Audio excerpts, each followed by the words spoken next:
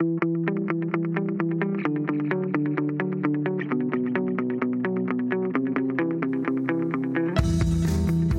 to the Better Questions podcast. This is episode 8, and today we are asking the question, is God male? We believe questions are an important part of every faith journey. And so often in church, we either ignore questions or allow our answers to those questions to become divisive lines in the sand that separate the chosen from the heretics. So through our discussion, we want to find better questions that are more helpful to our faith, that call us into action, and that bring unity to the church. And today, I'm super excited because we have a special guest, a friend to all three of us, Miss Barby Martinez. So let's get into it.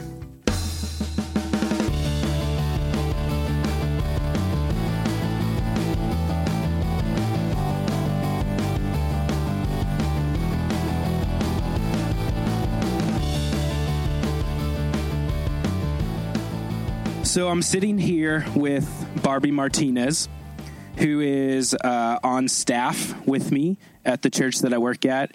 She's involved in our student ministry, and she leads the women's ministry here at church and does like a bajillion other things as well.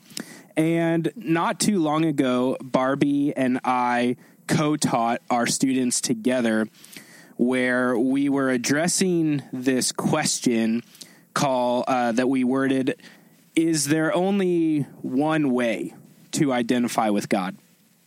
And so we began the message by asking students, how would you describe God, or what is God like? And we allowed them to text in answers, and we got all kinds of different answers to that question. But one thing I noticed is that of all the different things we got, God's like a father, God is a protector, God is a healer.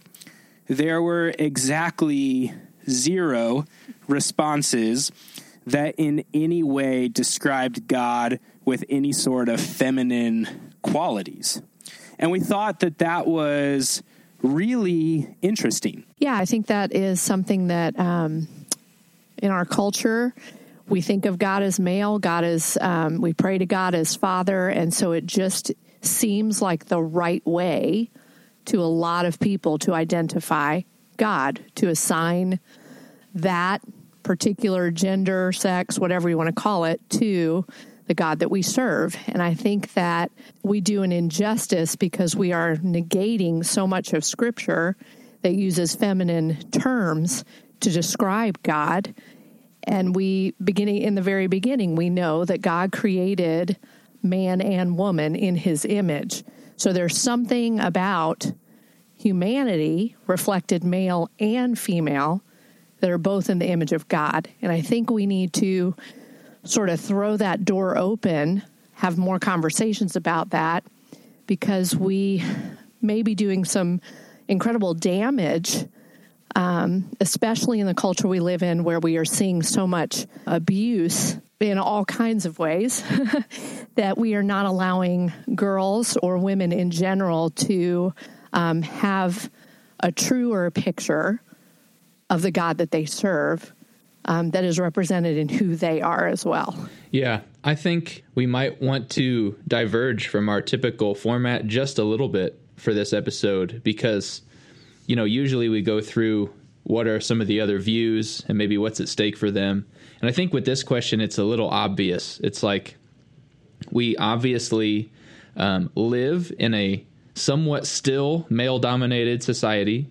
They lived in a very much male-dominated society in Jesus's time and before that when the Bible was being written. And so this idea of male dominance is not new to anyone. We all are very familiar with it. We all experience it. And so maybe it's better to actually start with what is not helpful about this question and why. Because some people listening might be like, wait. The Bible talks about God as female? Like they might have never, ever even read those passages, may not know that. And so they may not even realize that anything is wrong with the question of if God is male. They may have never even thought of that before. What I want to make clear at the onset of this episode is I think there's a way to discuss this question with the pure intention of, or impure intention of, being controversial for the sake of being controversial. And that's not our intention. Our intention is fully, God has been portrayed as male for a long time, and we see a lot of harmful side effects of that for people living their lives today. And we by no means are trying to be controversial or ruffle feathers or offend people just for the sake of controversy. Yeah, I'm glad you made that point. Yeah, and I think that this question, is God male? For so many, the way that we grew up, the question is like, or the answer seems really naturally, well, yeah. I mean, we always call God he. Scripture typically always calls God he. We have images of Father. So at first thought, you might say, I don't get why that's not a helpful question. But part of the reason for me this isn't helpful is a lot of these episodes, we start with a question that only can have a yes or no answer, as is God male? Well, it's either yes or no for that question, which isn't really helpful, because if the answer is yes, well, we've got a whole set of problems there that we'll talk about here in a moment. If the answer is no, then what other options do we have? And if the answer is no, then that means all the positive qualities of male would not be present in God. And so maybe it's not just an one or the other, either or thing, but this question sets it up to only be an either or thing. Well, and I think, too, it's interesting to consider why it makes people so upset to consider an alternative answer to that question. Because let's be honest, the shack, which portrayed God as a woman, caused an enormous amount of conversation, argument, anger, all kinds of things. And I'm not saying that any of those things are right or wrong. I just think it's interesting that to consider another possibility can provoke just deep-seated emotions from people that feel strongly one way or the other. I also want to say that I too, being in this culture, it's easy for me to identify with God as male, because that's how I was raised. And I have a person in my life who will begin prayers with Father God, Mother God, and everything in me rebels against that, which is fascinating because I'm a woman. But I identify with God as male, clearly, because the first time I ever heard that, it caused all kinds of feelings inside me. And I think that is an interesting thing to explore. I don't think we're going to get any kind of definitive answer, but I do think it reflects something really deep in the human psyche and in our culture of religion, that we can get such a profound reaction over what appears to be a simple question. I think it's important for us to spend some time talking about the problematic aspects of this question, which is not a category that we always address in some of the other episodes we've done, but it's important here. I cannot tell you how many students or other people in ministry have used the phrase with me, I really struggle in my relationship with God and how I connect with God because my father treated me terribly. My father has never been around. My father left us, and God is a father. And so I don't know how to identify with God in a healthy way. This is a real struggle for people trying to identify with God when we're told, well, God is only like this one thing, or God is only this one thing. And especially lately, Barby could speak a lot more about this with all the things we've been seeing with the Me Too movement coming out of secular society and coming out of the church, just seeing some of the harm done from this male dominance culture, and then the way that we've placed that on God has caused and continues to cause lots of problems. And one of the questions that comes down to for me is, well, this question, is God male? Is that the only defining characteristic of God? And is that even the only way that God is described in Scripture? And the answer to that is no. I think we've got a list of some Scripture references here. Yes. Mm-hmm. Barbie, do you want to go over some of those? Okay. Well, we have, of course, in John 4:24, where it's clearly the statement is God is spirit, and it assigns no sex to that. In Deuteronomy 4:15 through 16, the verses say, "Since you saw no form when the Lord spoke to you at Horeb out of the fire, take care and watch yourselves closely so that you do not act corruptly by making an idol for yourselves in the form of any figure, the likeness of male or female." The Israelites are told not to make any images of God that are male or female. In Isaiah 66:13, it says, "As a mother comforts her child, so will I comfort you, and you will be comforted over Jerusalem." So, mother. Isaiah 42:14, "For a long time I have kept silent, I have been quiet and held myself back, but now, like a woman in childbirth, I cry out, I gasp and pant." This is God, again, describing himself.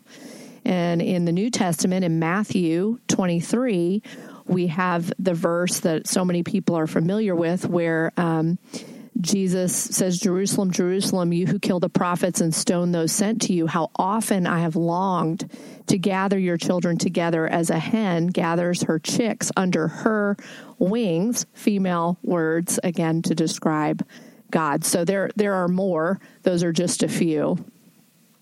I think you're ignoring Scripture if you only assign male characteristics, male qualities to the God that we serve. And just like any way that we try to put God in a box, we're making a mistake.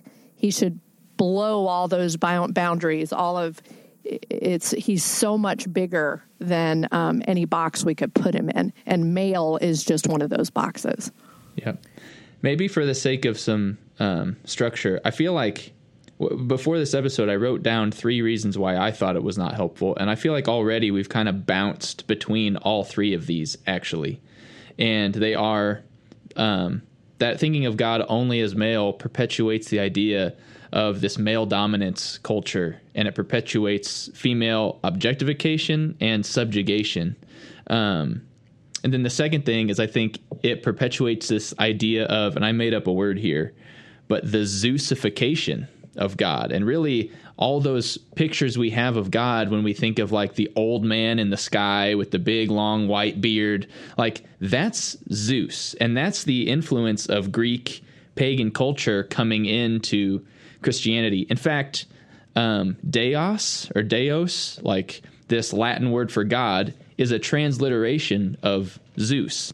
And then the third is it perpetuates this idea of that whenever you see anthropomorphism in the Bible, which is basically when you attribute human characteristics to something not human characteristics to the divine, that's always meant to be poetic. It's always meant to be symbolism. And really, it's used in describing God, because how can you put words to that which has no words to describe? Like, how can you describe the indescribable? How can you describe existence itself? And so those are the 3, at least in my mind, and I think all 3 of those are really important for us to break down, especially the first one.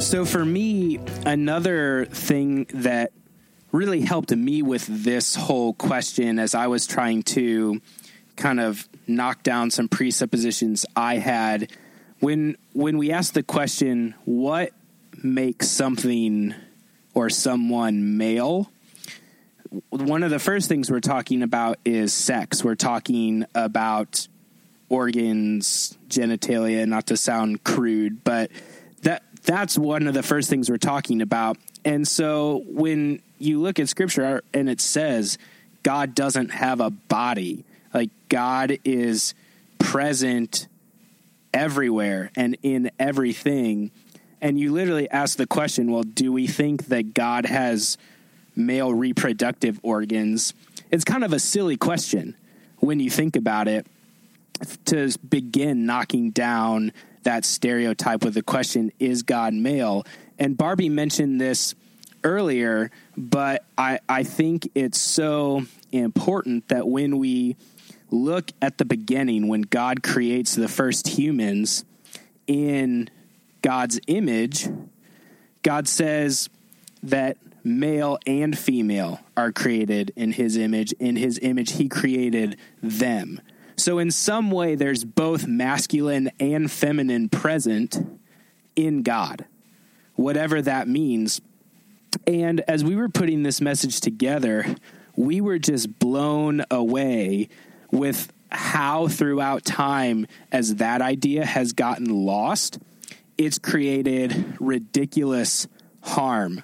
And there was this one quote that we came across from Augustine, who's like a big church father that we all look up to and writes all of these works we still reference today.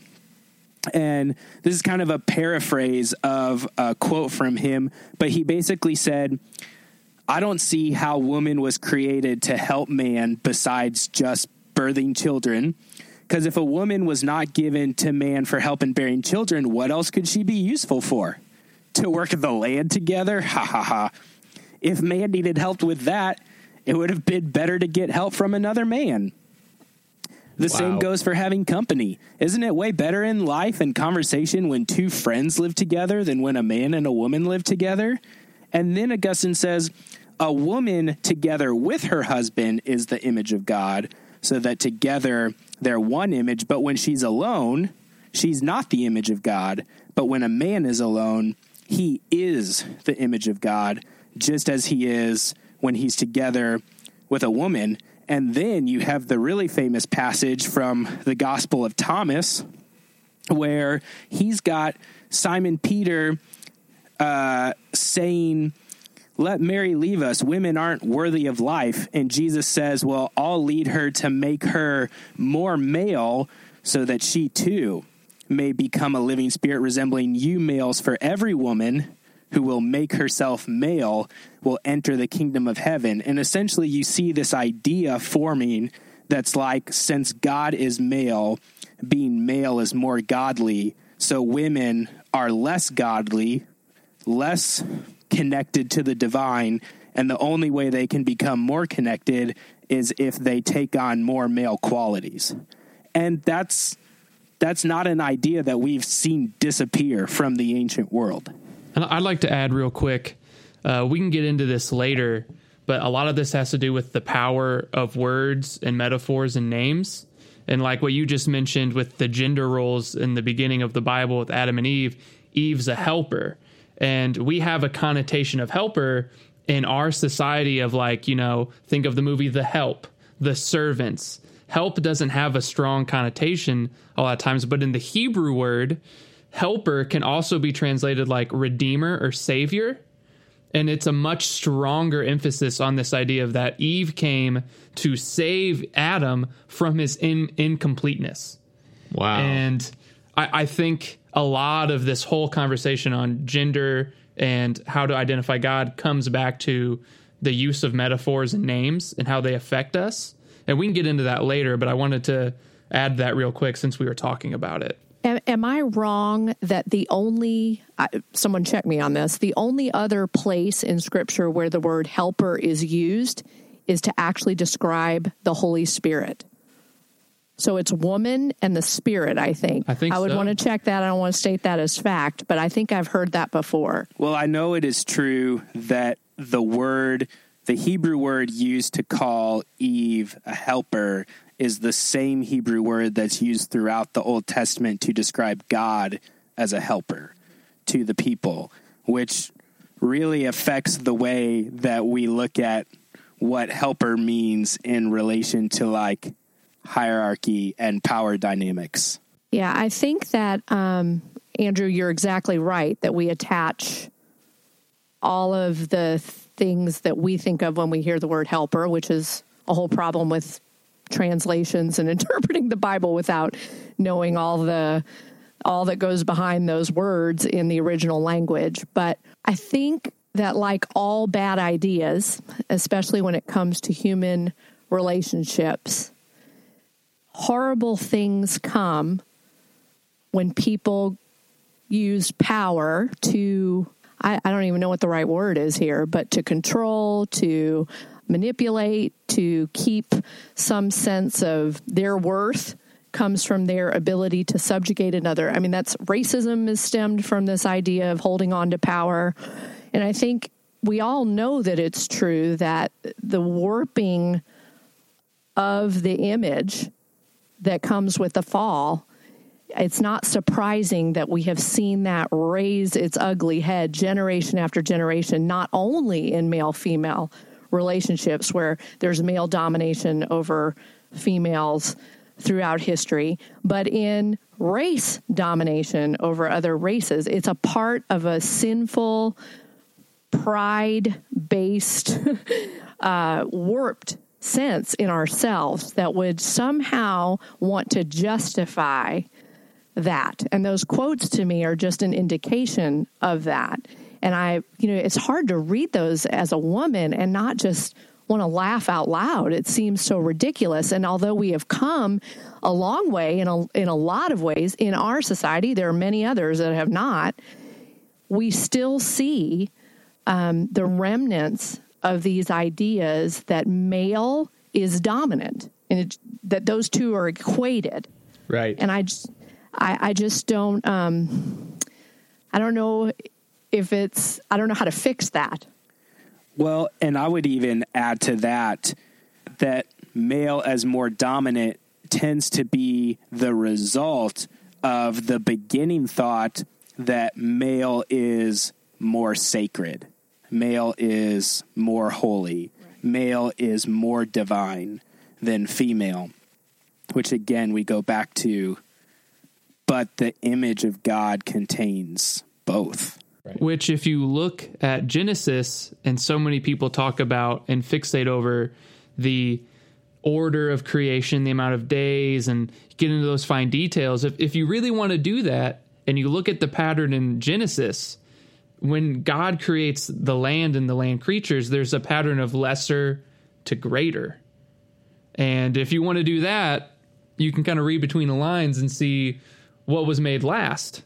Now, I'm just throwing that out there. Well, and I think there's also something, when I say dominant, there's also something to just sheer physical strength. There's always this ongoing, this conversation happens a lot, ninja warrior days. A woman can't do ninja warrior. We're physically different. And sometimes that dominance is just literally equated to just the physical strength of males over women. And that basic idea, which I think is true, I don't argue that men are physically stronger than women, but physical strength has absolutely nothing to do with spiritual identity. And I think those things get confused a lot. My ability to physically control you makes me stronger, better. I don't know what words you want to put in there. And I just think that's not even the right conversation. That's a totally different conversation. Right. And that's like only generally true. There's some males that are small and dainty, if you want to use that word. And there's some females that could beat all of us up like way stronger than any of us ever will be. And I especially think if you look at the science of gender and sex, as binary as we want to say that it is, I think the science is secure in saying that actually it's a bit more of a spectrum in terms of like there are people that are 100% male and 100% female, and there's people that are both. All the point I'm trying to make is like the saying that men are stronger and women are more dainty and delicate is really only just a generalization, and the science shows that it's a bit more of a spectrum, and that may make some uncomfortable, but that's just a fact of the world we live in. The other thing I wanted to say too was I don't know that we should get into the theological positions about whether women should be allowed to preach or to teach or any of that, because that's, I think, a completely different set of biblical interpretation.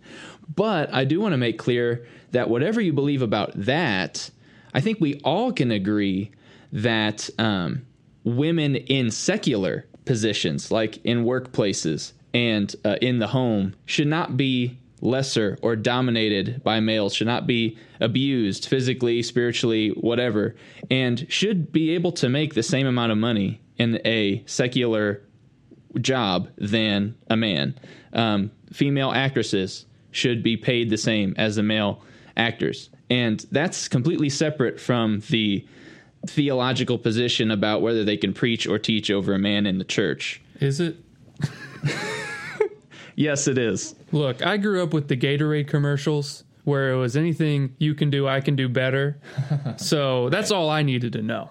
And I agree with you for the sake of this conversation, because even if you come from a tradition that does take that stance of women being preachers or elders, even there, ultimately what we're talking about are roles and responsibilities. And even there, the idea is not that one is closer to God than the other, or one is of more worth than the other, or one is more sacred than the other. It's that both are equally valuable and both image God, that just reflects itself in different ways when it comes to the roles and responsibilities that we have. So I would still say the same thing applies regardless of your position on that topic. But we need to get into that in a different episode, for sure. That's a good question. But what I see with this idea of God as male, we've talked a lot about how that can really mess up our relationships with other people in ways that we've seen that in society. I think it might also be worth talking about how we've seen that harm people's relationship with God and ability to connect with God when we say, well, there's only one box of qualities here that describe God, and that's the only box that you can go in to identify, relate to, connect with God.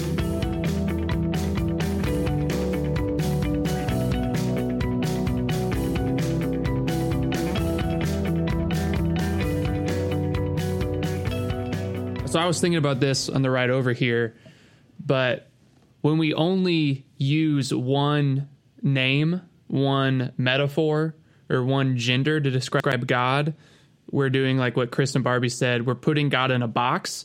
And I think in the long run, that has a huge detrimental effect to your relationship with God, because what I've read about the use of metaphors in our brains, the metaphors we use and the names we ascribe things are associated with feelings in our brains. So, for instance, when you have a relationship with your car and you name your car like Maurice, and when your car is acting up and you give it personification, R.I.P. like, Maurice. Maurice is angry right now because the engine is like really sounded weird.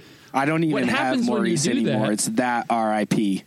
And the reason when people lose a car and they feel emotionally sad is because what happens in our brain is when we ascribe metaphors and names that we already have associations with, you know, in other aspects of life, like, oh, she is angry. oh, look how pretty she is, referring to your car. Your brain is attaching emotions to your car, even though your car has no emotions. And we do the same thing with God. And when we give God only one gender name or one metaphor, we're limiting the associations that can be connected in our brain and the feelings that come up when we refer to God. So if God is only male, you're only getting male associations, feelings to the male relationships in your life. Right. And if they're not good, no wonder when you use the word God in America, in our society, most people in religious sects or not, think of an angry, domineering, powerful thing who is out to punish you and is wondering if you are out past curfew or, you know what I mean? And it's this, there are no nurturing, there are no loving. And it's not even to say that men can't be nurturing and only women can be nurturing, but it all has to do with the associations you have in your life already established and what's going on in your brain. And to me, I think you're missing out so much when you limit God like that.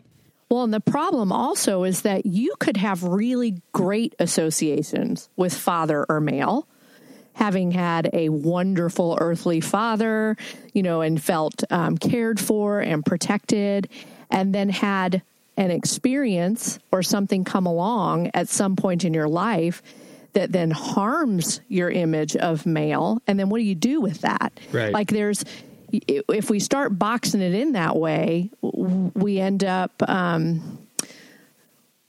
just think that can cause a great deal of damage because we haven't allowed ourselves the freedom to have God operate outside of all of that he is separate from, bigger than, more than. And so at some point, even if it was a great connection, as you say, Andrew, in your brain, a great emotional connection and something that brought stability, that could be destroyed at some point in your life. And then what do you do? What do you do with that? Ultimately, God is a triune being that is not human, male or female, like we've said. And Barbie, I think the point you made earlier, like it's so telling in our society that when a book was written, that God, who has no form, in the story took a form that character needed to heal and process from a traumatic event, that all the Christians in America went, wait, that's not right. God's not a woman. Like, it was just like so many red flags. And I'm just like, what does that say about our society, about our connections in our brain to who and what God is? And it's just, like we've been saying this whole section, really this whole episode, it's just not helpful. And every time God's portrayed as a man in movies, no one cares. Exactly. Right. What are we afraid of? Right. Because I really do believe that somewhere down at the root is fear, that somehow that's going to turn it all upside down and it's all going to go crazy and the world will end because God isn't a man. I don't know. Which I think is weird because we're so comfortable using parent imagery with God. And when you think even just about earthly parents, there are a lot of people that I know who are single parents raising a child, and they are amazing. Like, they're heroes to me, the way that they find the way to do all of that themselves. But I'm sure even they would admit that they're, if it's a single mother raising a daughter, that like she still sees a need for a healthy male figure in that child's life as well, and vice versa, that there's something about both the masculine and feminine components coming together that create the most healthy environment. And if we get that with earthly parents, why can we not get that with God as well? What does it do to us if God is both? But the truth is he's neither. Like, that's even the, you know what I mean? Like, is he both? Is he neither? I think that's a really good question, because a lot of times in these episodes, we find it necessary to do a segment I like to refer to as, what are we not saying? We're not saying God's a woman. Right, because that's just as unhelpful as the other question. Exactly. To say, well, God's not male because God is female. It's like, we're asking the wrong questions here. Something I have heard and read from Richard Rohr, which I think is unbelievably helpful in this conversation, thinking about the Trinity. He has a book out called The Divine Dance that's all about the Trinity. And one of his quotes is that God is diversity in relationship. And when you really think about that, it's three persons completely unique with their own qualities and even like jobs. Complete diversity, yet so in relationship with one another that they are one being. And I just think that we can learn so much as humans made in the image of that God, of not only how we relate with the different parts of ourselves that are distinct and how we can be one person, and not only with like husband and wife in a relationship and how they can become one, but with all of humanity, brothers and sisters, male and female, to be able to be diversity in relationship, and therefore through our relationship collectively reflect the image of God. And that goes back to the creation of Eve and Adam and Eve. And if you look at what was the problem God was trying to solve, was God like, man, Adam has no one to boss around. Who's going to make Adam a sandwich? No. It was God saw Adam and he saw that he was alone. And God, being relationship at its core, his core, her core, its core, said, the problem I'm going to fix is that Adam is alone, and I'm going to give him a helper, a savior, a redeemer, to redeem that problem. Not he had no one to subjugate. He had no one to boss around. He was alone. He needed relationship. I heard someone say, the preacher at a wedding say the other day, and it's a little cheesy, but it was still nevertheless profound. He said that when God made Eve from Adam, he didn't make Eve from Adam's foot to be under him, and didn't make Eve from Adam's head to be over him, but rather from the rib to be equal alongside. And I thought that was a pretty profound way to look at it. And close to his heart. Aww. Yes, exactly. It was a good good wedding thing. Well, and I think that all of this comes back to, all the problems in our world. Let's solve them right here. That's right. That's what this podcast is for. If we all really understood what it means to consider others as more important than yourself, not consider men more important than yourself, consider female, it's this idea of recognizing the importance of humans, human life, all of it, male, female, young, old, this recognition that human life, male and female, all have this innate, beautiful worth because of the God that created them. And that if we truly honor Jesus, we're going to lift up all life. We're never going to want to tread on another human. It's going to, Christian or otherwise, we look at the lost as people to be lifted up and shown love and respect and honor in hopes that they will meet this amazing God who created them. We look for that in all people. Yep. My wife hates sports. Like, she could not care less about any sport. And imagine how detrimental it would be to our relationship if I told my wife, the only way you can connect with me, the only way you can relate to me, the only way you can experience love for me is if you figure out how to like sports.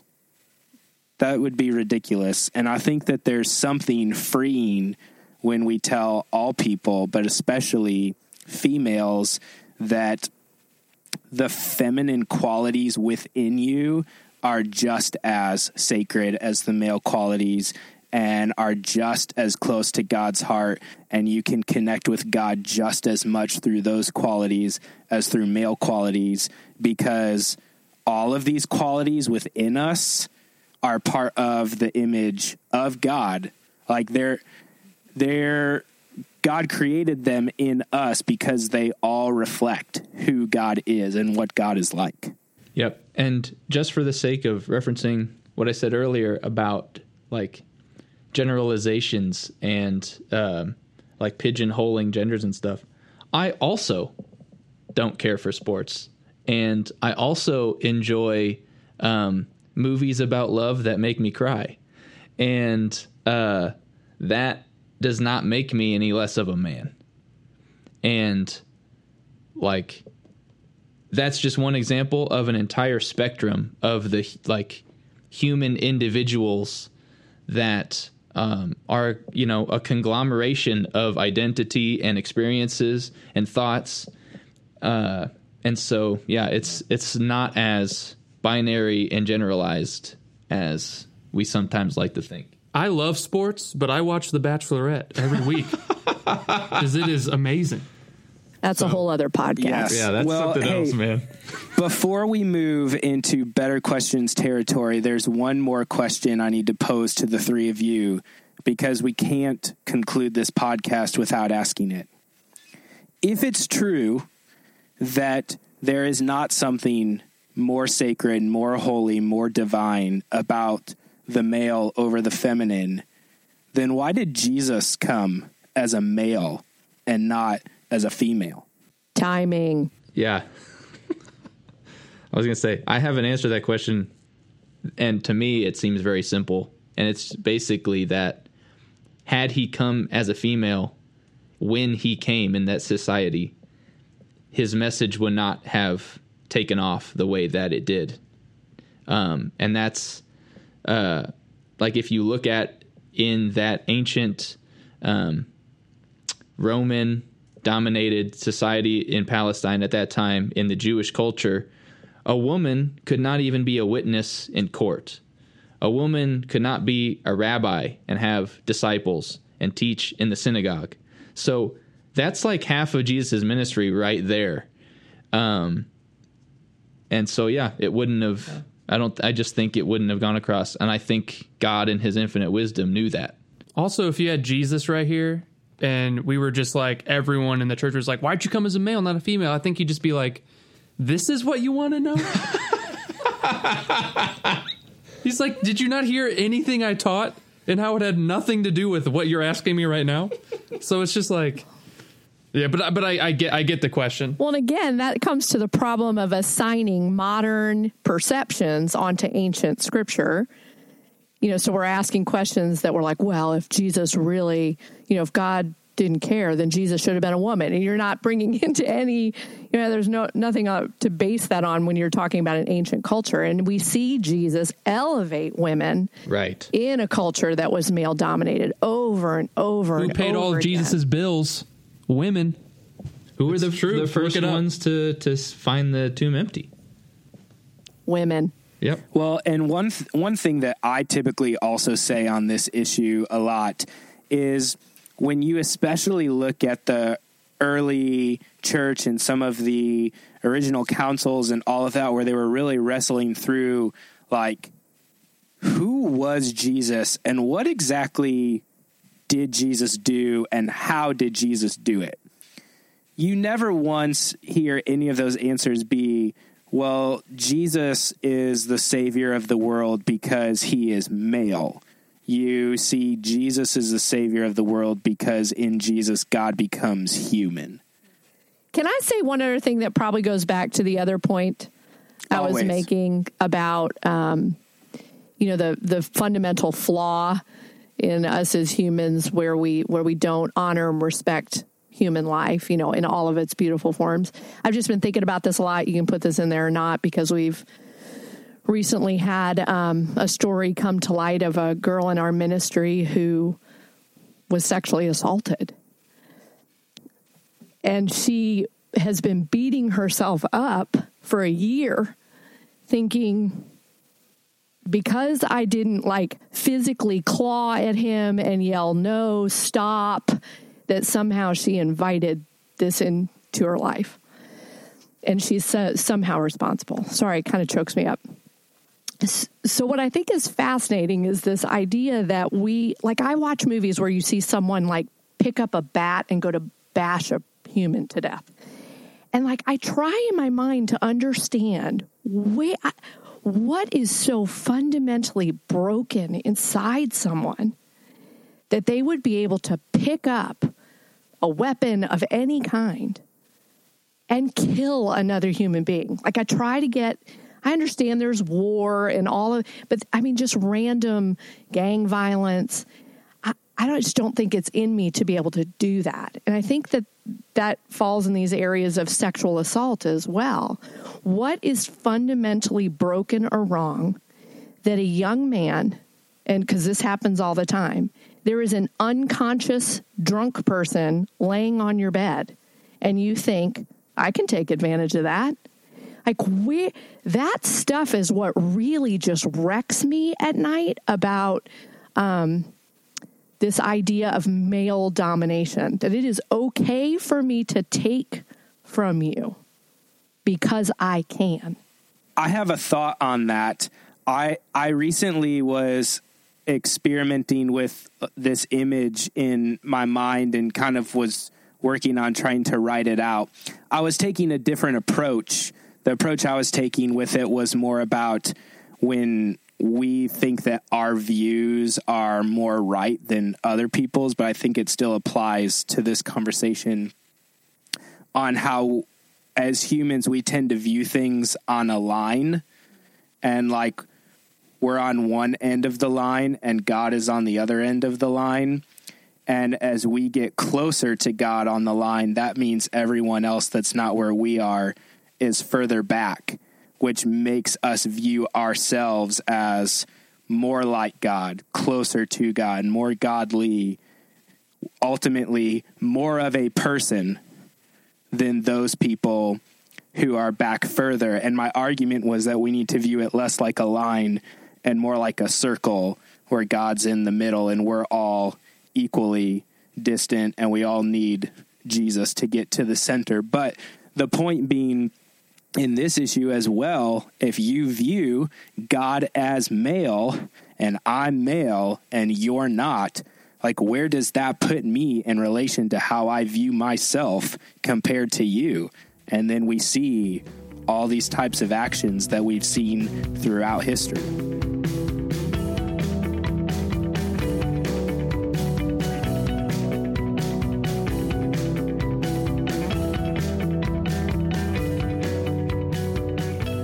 As we transition into trying to form a better question, for me, I think it comes back to we need to take a page out of the Jewish playbook and kind of go back to our roots.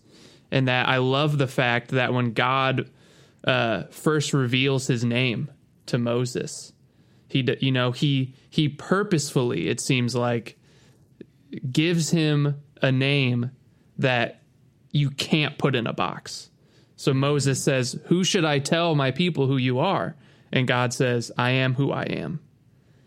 And how do you put that in a box? And then the Jewish tradition became, we don't even write that name and we don't speak it. Because if you don't do that, you can't control that name. Because in that time, if you spoke a name, you had power over that thing. And so by not speaking God's name or writing it, it leaves this understanding in the collective consciousness that God is all transcendent. God transcends all of our human understandings, metaphors, names, labels, ideas. And it gives this natural reverence to who God is. And you can't just take God and say, this is who he is completely. Mm-hmm. And it's all helpful metaphors that work for a specific purpose. Right. And I think whatever question we formulate should keep the spirit of I am who I am, this all transcending understanding of God. I would like to continue Andrew's train of not actually submitting a better question, but saying more things that help lead us there. So when Barbie and I co-taught this message together, one of the ways I ended the message was by explaining that when we're talking about God, we are talking about the infinite, the creator of everything. And all we have to try to describe this God are the images and the words that exist around us. And so there are images of Father in the Bible. There are images of Mother in the Bible. God is described as an earthquake, as thunder, as lightning. God appears in a burning bush. God appears in a talking donkey. Like all sorts of images. And if you think about God as the creator of everything, then it would make sense that all things in his creation reflect who he is and what he's like in some way. So again, I don't know the question, but we got to be expanding the box, not confining it. Right. Dan, do you have an elaborate non-answer like Chris and I? No.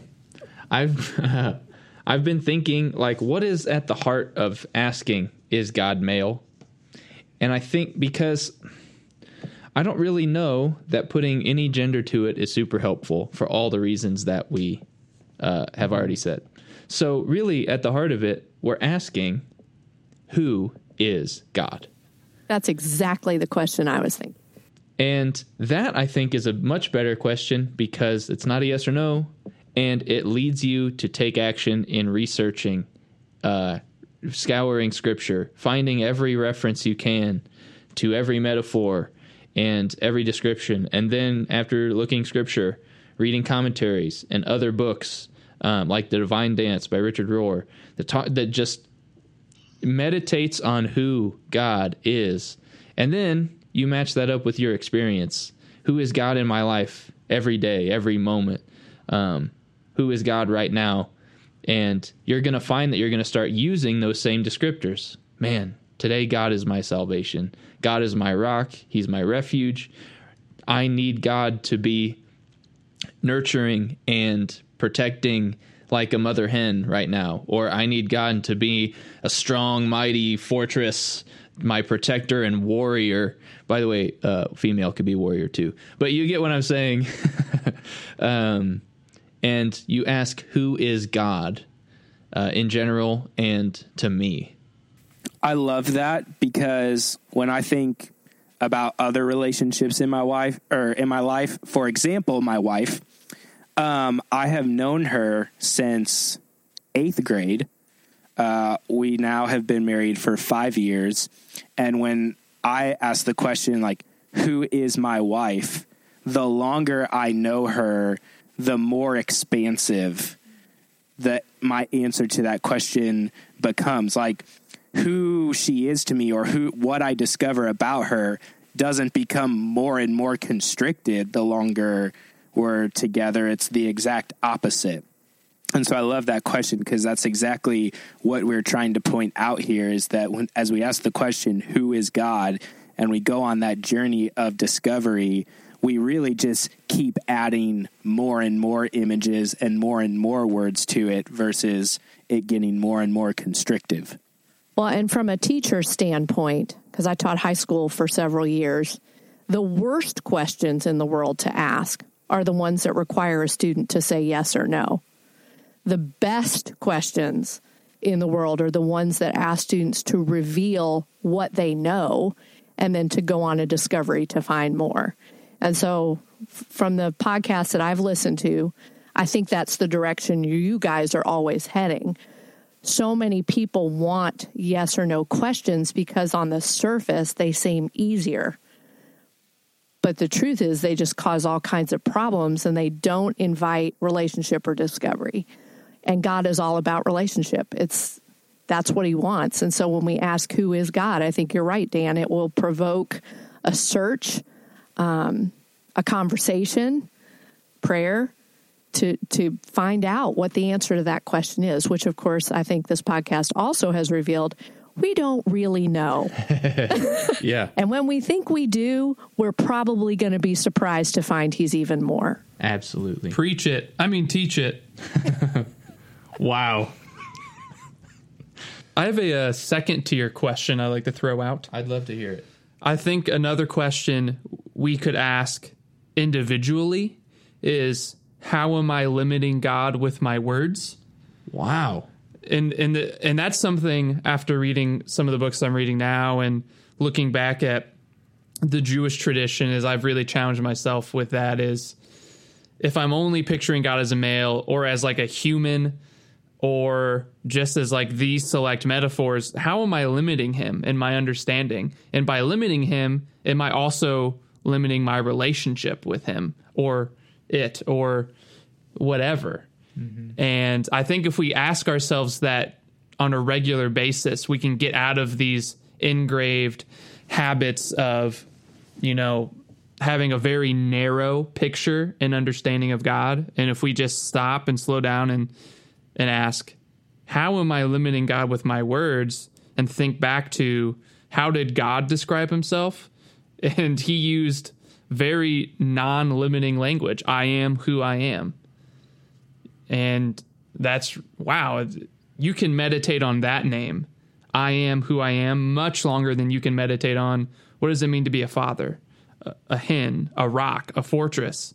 Because those only go so far, but the name I am, you can meditate that on forever.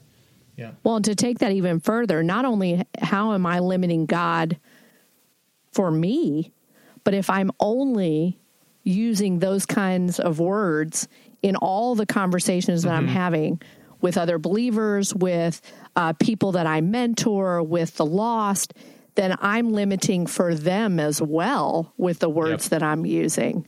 And I think we have to be really careful about that. I like what you're saying, Andrew, because another translation that I've often heard into English with that name of God, I am who I am, but I've also heard like, I will be what I will be. And I think that's really profound for this discussion, because in that name, it's almost as if God is saying, like, don't pick one thing for me to be, because I'll be what I will be. Like, I'll be whatever I want to be. And that, I've been thinking about some other things that I've just been listening to and reading in books and stuff. And again, I've just been on a Richard Rohr kick. But he said something in a podcast I listened to that like really blew my mind, which is, and it relates to this question, because you ask, who is God? And there's a lot of people out there that answer that question very differently than like the Christian. There's so many other religions out there that would answer that question differently. And Richard Rohr would say that every religion is actually stumbling on a little bit of God's truth and is interacting with a certain aspect of the Trinity. And if you really boil it down, like Native American religions are all about the Great Spirit. And if you really think about and look at what they're talking about, it sounds a lot like the Holy Spirit side of the Trinity. Or you look at like Muslim or Buddhist, or even like a lot of the polytheistic religions, there's always like Allah or the like supreme God like Zeus. And it has that idea of the Father, like the all-powerful sitting on the throne Father God who is creator. And then in the Christian religion, we have Jesus. And Richard Rohr would say 100% that Jesus is important, and what he did on the cross for salvation is the cornerstone of our faith. But a lot of times Christians elevate Jesus so much that they forget about the other two sides of God, and more specifically the Holy Spirit. And so I think I like this question, who is God, so much because Christians and non-Christians can ask it. And if we use the right words as Christians, we can relate to non-Christians or people of other faith through those different ways to view God. Because all of a sudden we can start talking about the Holy Spirit, and a Native American will go, oh, I believe in that spirit too. And boom, we've just found common ground to begin a conversation about Christ. Or we can talk to, someone who's Buddhist and talk about God the Father in language that they would respond to. And you get where I'm going with that. I think that's beautiful to be able to ask, who is God, and to not use limiting language so that we can relate to everyone. And I think that's what Paul did. Exactly. What was it? The unknown God, the temple to the unknown God, where he took what the people already do, and then he just connected that right to the person of Jesus for them. Exactly. And I think you're exactly right, Dan. We have to be ready and equipped to be able to talk about God in ways that open doors and don't close doors.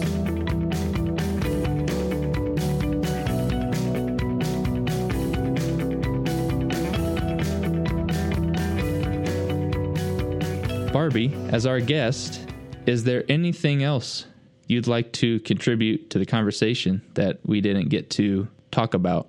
I think it's valuable that you're here, especially for this topic, and so I'd love to hear anything else you'd like to say. No, I'm incredibly thankful that this conversation is happening.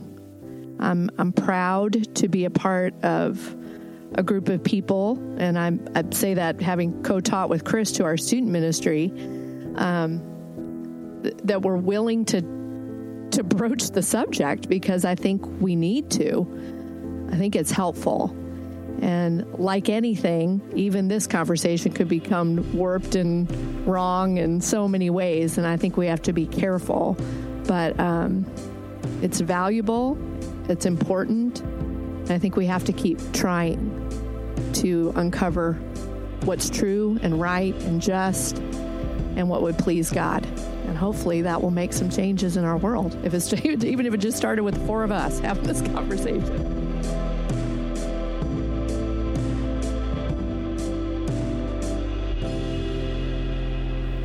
Thanks for listening to this week's episode. As always, these better questions are meant to just be a starting point that we hope you keep running with. So, if you come up with your own better questions, let us know.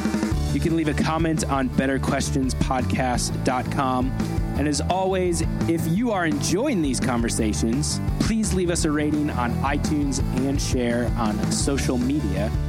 Again, this was episode 8, and we only have 2 more episodes left for season 1. So we hope that you are enjoying these episodes, and we will see you next time.